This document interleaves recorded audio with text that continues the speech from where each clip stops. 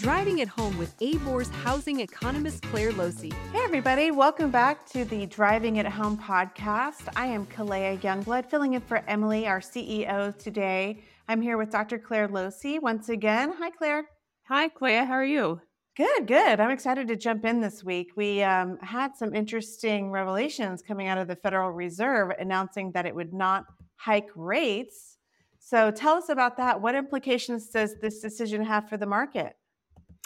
So the Federal Reserve met last Tuesday and Wednesday, and Chair Powell announced on Wednesday that the FOMC opted not to hike its federal funds rate. So it will stay at its current target rate, which ranges between 5.25% and 5.5%. Markets really interpreted this news well. The 10-year T yield continued to decline. That decline started on Monday going into Tuesday, and that continued over the following days in reaction to the news. In essence, the market viewed the news favorably and as a sign that, of course, the Federal Reserve may also choose not to hike rates in December as well. Right now, there's about a 90% probability that the Federal Reserve will maintain its current federal funds rate in December as well.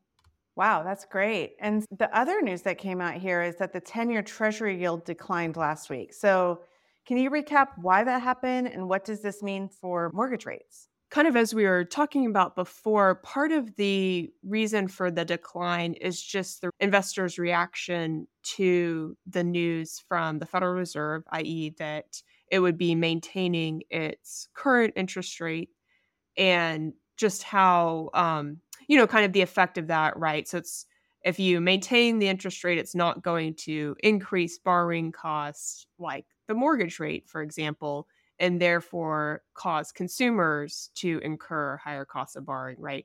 In essence, the market was saying, okay, this is going to leave consumers in a little bit of a more favorable position, right? So that's a good thing for a business more generally. We know that with the 10-year treasuries, prices and yields are inversely related. So anytime the price goes up, the yield falls. And when, of course, price goes up, we know that demand has also risen. So in essence, what we're seeing is that there's been stronger demand over the past several days for 10-year treasuries, again, as investors are seeing that the level of uncertainty in the market has dissipated somewhat with the Fed's announcement of no rate hike, and that there's a little bit more certainty too in the market just around the sentiment that the Fed will probably not hike rates in December as well, just given the pace of inflation and where the data is falling on the jobs front as well.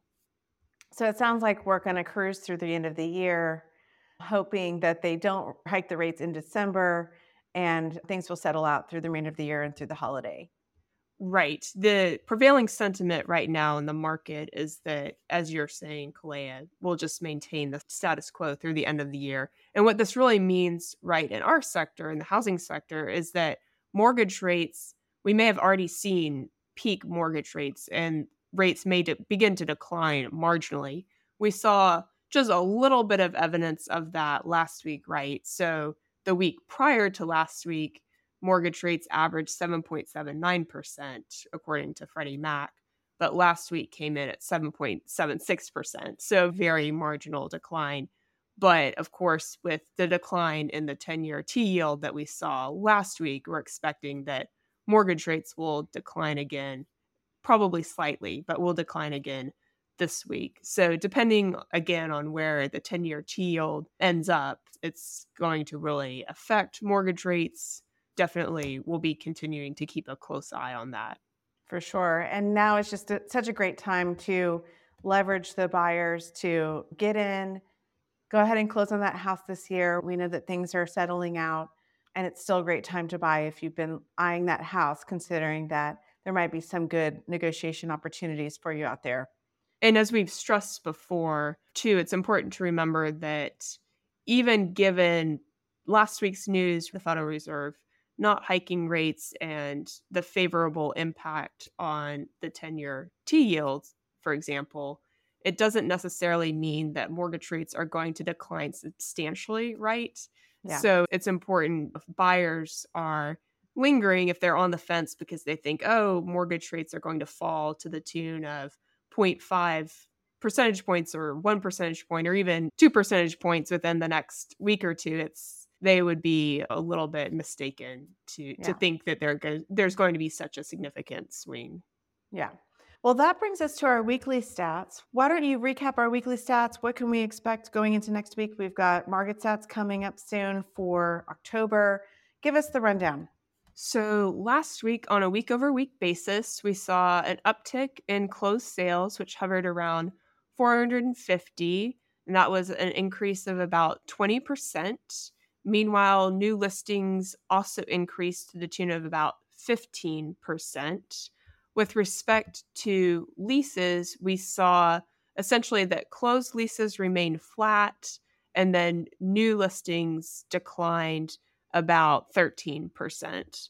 So overall, in the residential sales side, a little bit of an uptick again with respect to stronger activity on the sales front, on new listings, etc. But on the leasing side, more so maintaining the status quo, and then that a little bit of a retraction, right, in the extent of new listings on a week over week basis. And that makes sense considering we closed out October.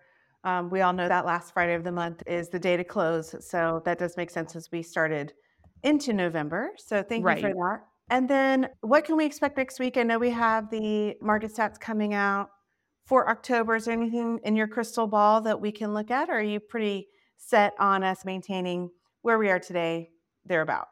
So I don't think we're going to see any significant shifts from September.